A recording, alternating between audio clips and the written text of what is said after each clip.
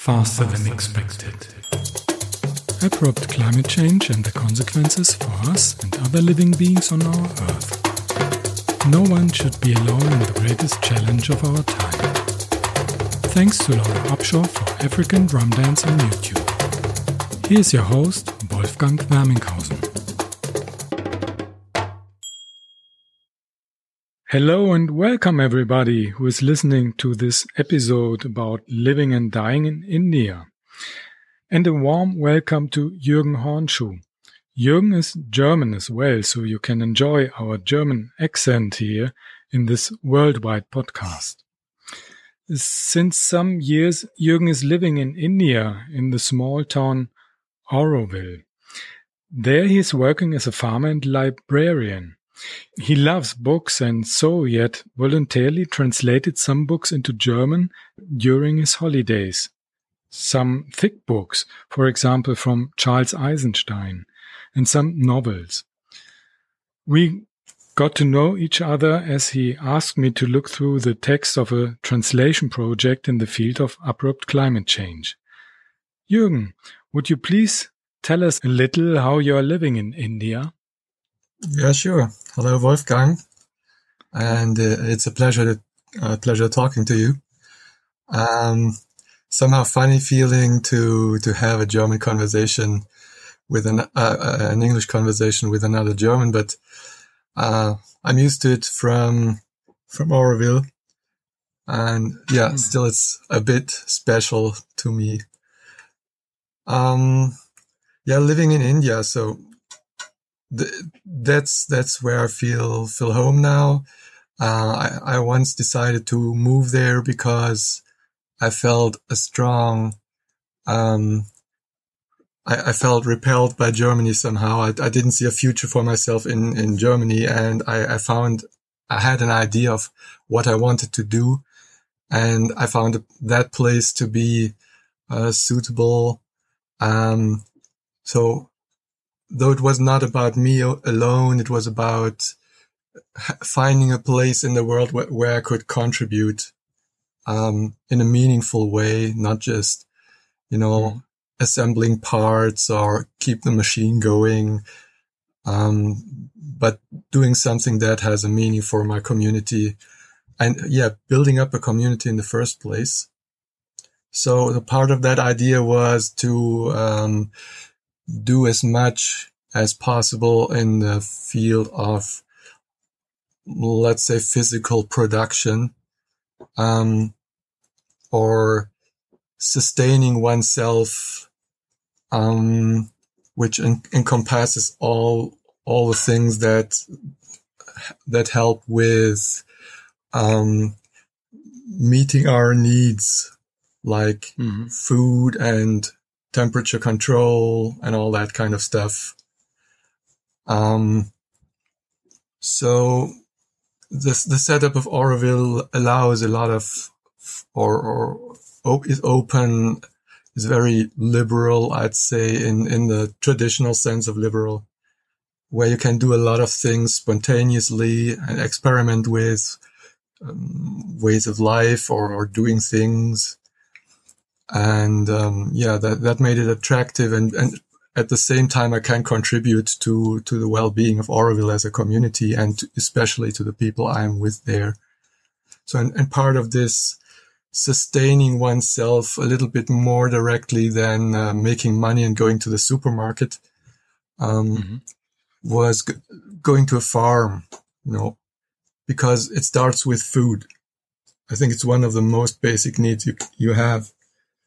Yes. And so moving to a farm and not only working there, but living there, being embedded in the place, building up a relationship with the place, with the people who are working and living there and the animals that are there, and make it a round, as we say in German, a round thing. I don't know if that's...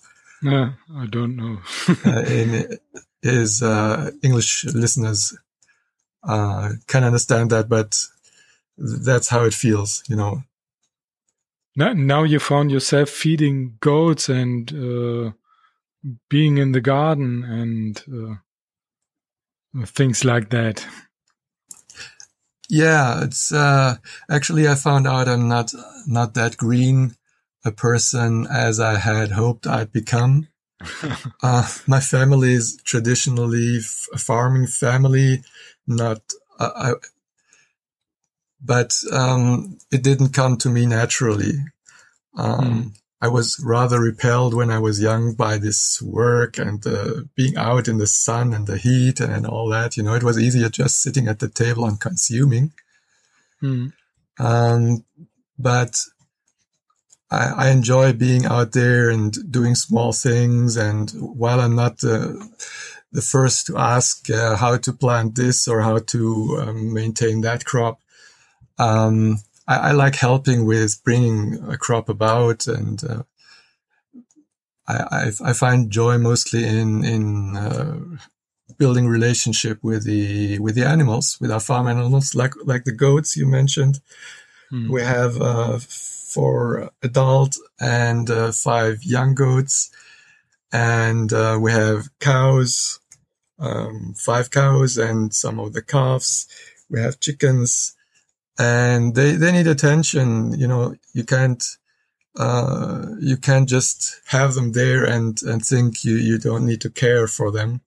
And it's just, you know, cheap, a cheap crop going to the cow and harvesting the milking them. It's not like that. They need a lot of care. And I like that a lot, including cleaning up the shit. And on the other side, you care for yourself and for your side, for your intellectual side in the library.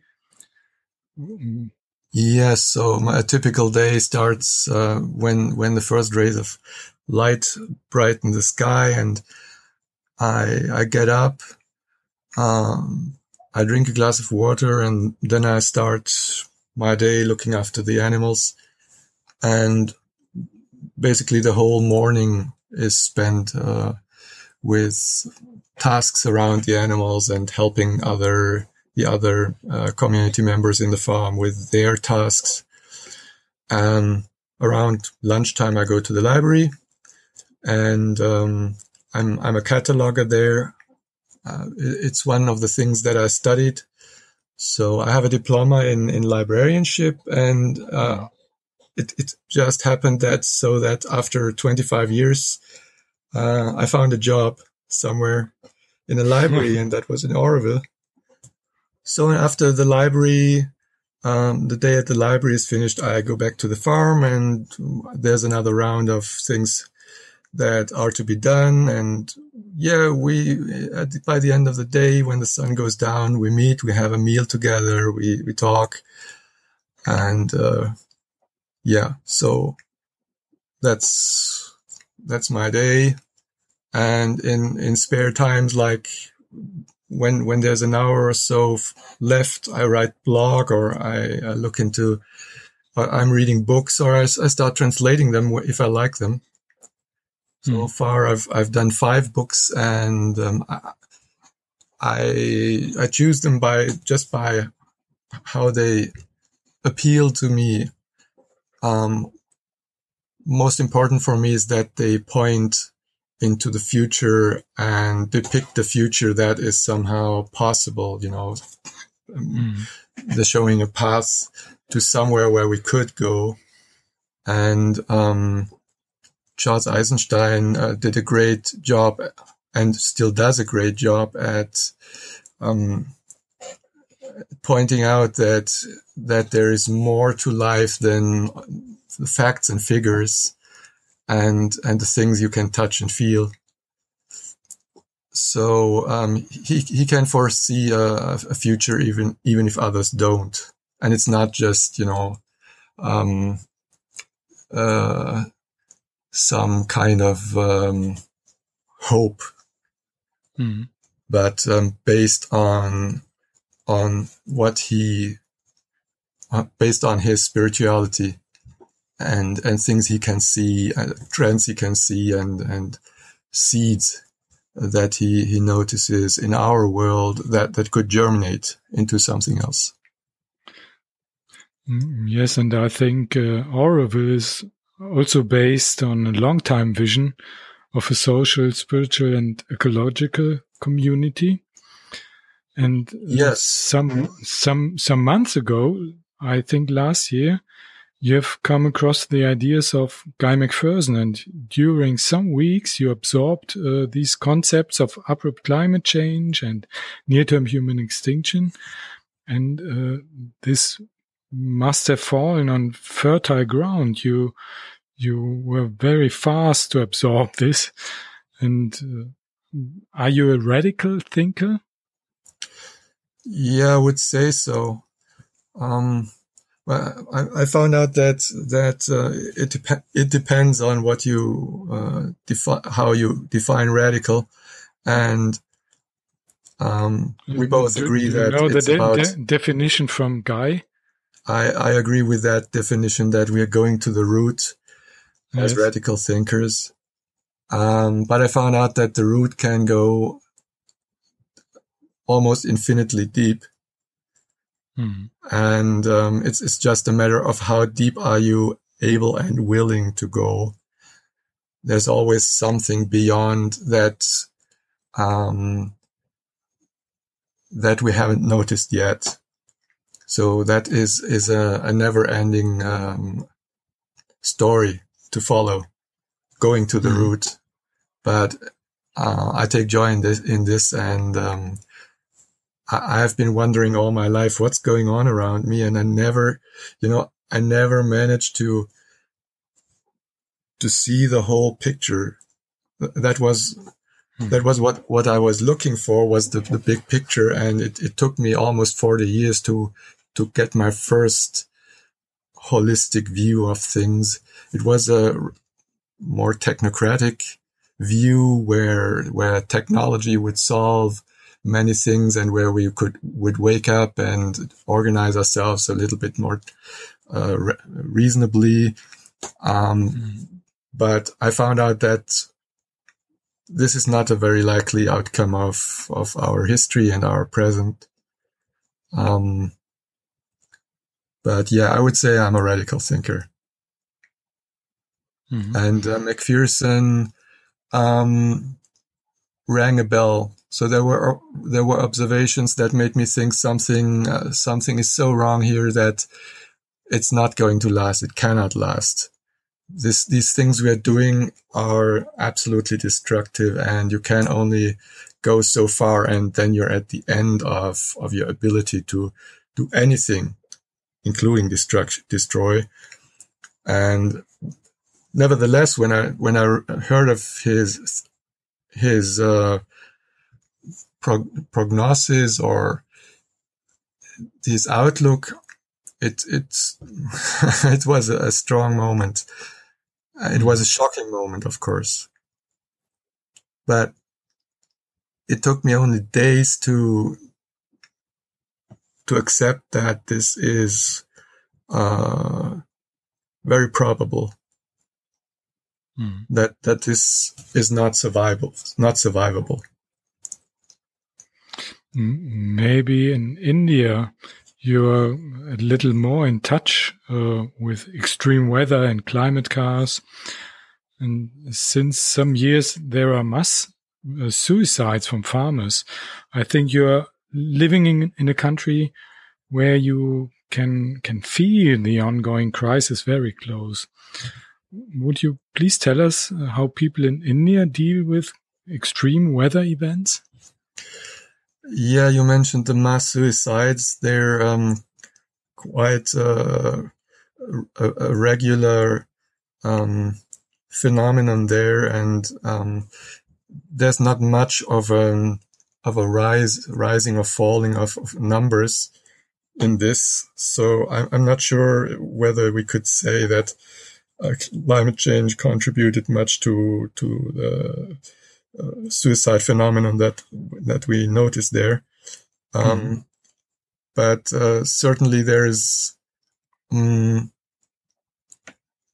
concern about extreme weather events like droughts, there were 2 years of the monsoon failing, and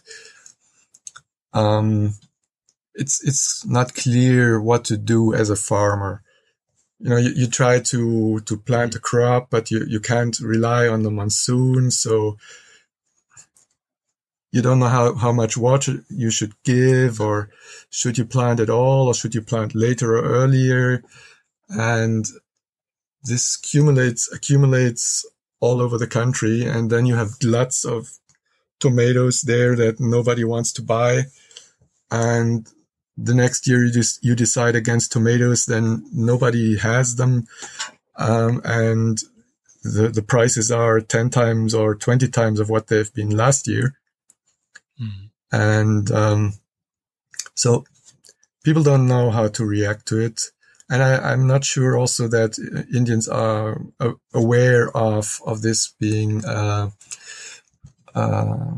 long-term phenomenon of climate change being something that is increasingly going to hit them. But there's a movement there. It's building up. There's pages like Ecologize, or Down to Earth, that try to promote knowledge about this future. Mm-hmm. Now, climate change is at many points beyond tipping points, and there are lots of reinforcing feedback loops driving changes in an exponential way. The habitat of most animals on Earth, including humans, may be lost in a handful of years. With this in mind, you still choose India as your home. I'm curious what you are thinking about where your home is and where you may die. In other words, how to live with death in mind. That's a good question. And I think everybody should ask themselves this question. I strongly feel that there is not much of a difference between Germany or India or Australia or Africa somewhere or wherever you are. We don't know what's going to hit us one day. I mean, I might be hit by a bus tomorrow. Or some storm is taking me away. We don't know that, and it can happen to you in Germany as well as in India. I feel very much at home with India because we're in India, because I have been welcomed there, and it's a place where I can feel free in a way that I couldn't in Germany. So this is where my home is, and I would prefer to be there, whatever happens. That sounds like home in India. Yes. I think we come to an end, and thank you very much, Jürgen, for this pleasant conversation. Maybe we can say our listeners that now in this moment, in these weeks, you are in Germany. Yes. So we don't have this worldwide conversation, not really in the moment. Right. It's better to do it like this when both are in Germany, because the web in India is still a bit brittle. Yes, we had some experiences with that. Yeah. It's fine if you want to have a personal conversation, but it's not safe enough for recordings, I guess. Okay, so bye-bye from Münster to the Schwarzwald, Black Forest, and a little bit to India today. Yeah, I'll take you in my mind to India, and we'll talk from there once I'm back. Thank you for interviewing me. Thank you. Bye. See you, Wolfgang. Faster than expected. Thanks to Laura Upshaw for African Drum Dance on YouTube. If you like my podcast, please write a comment and give me a like on SoundCloud. You'll find a link and more information on my website xwer.de/podcast. Take care.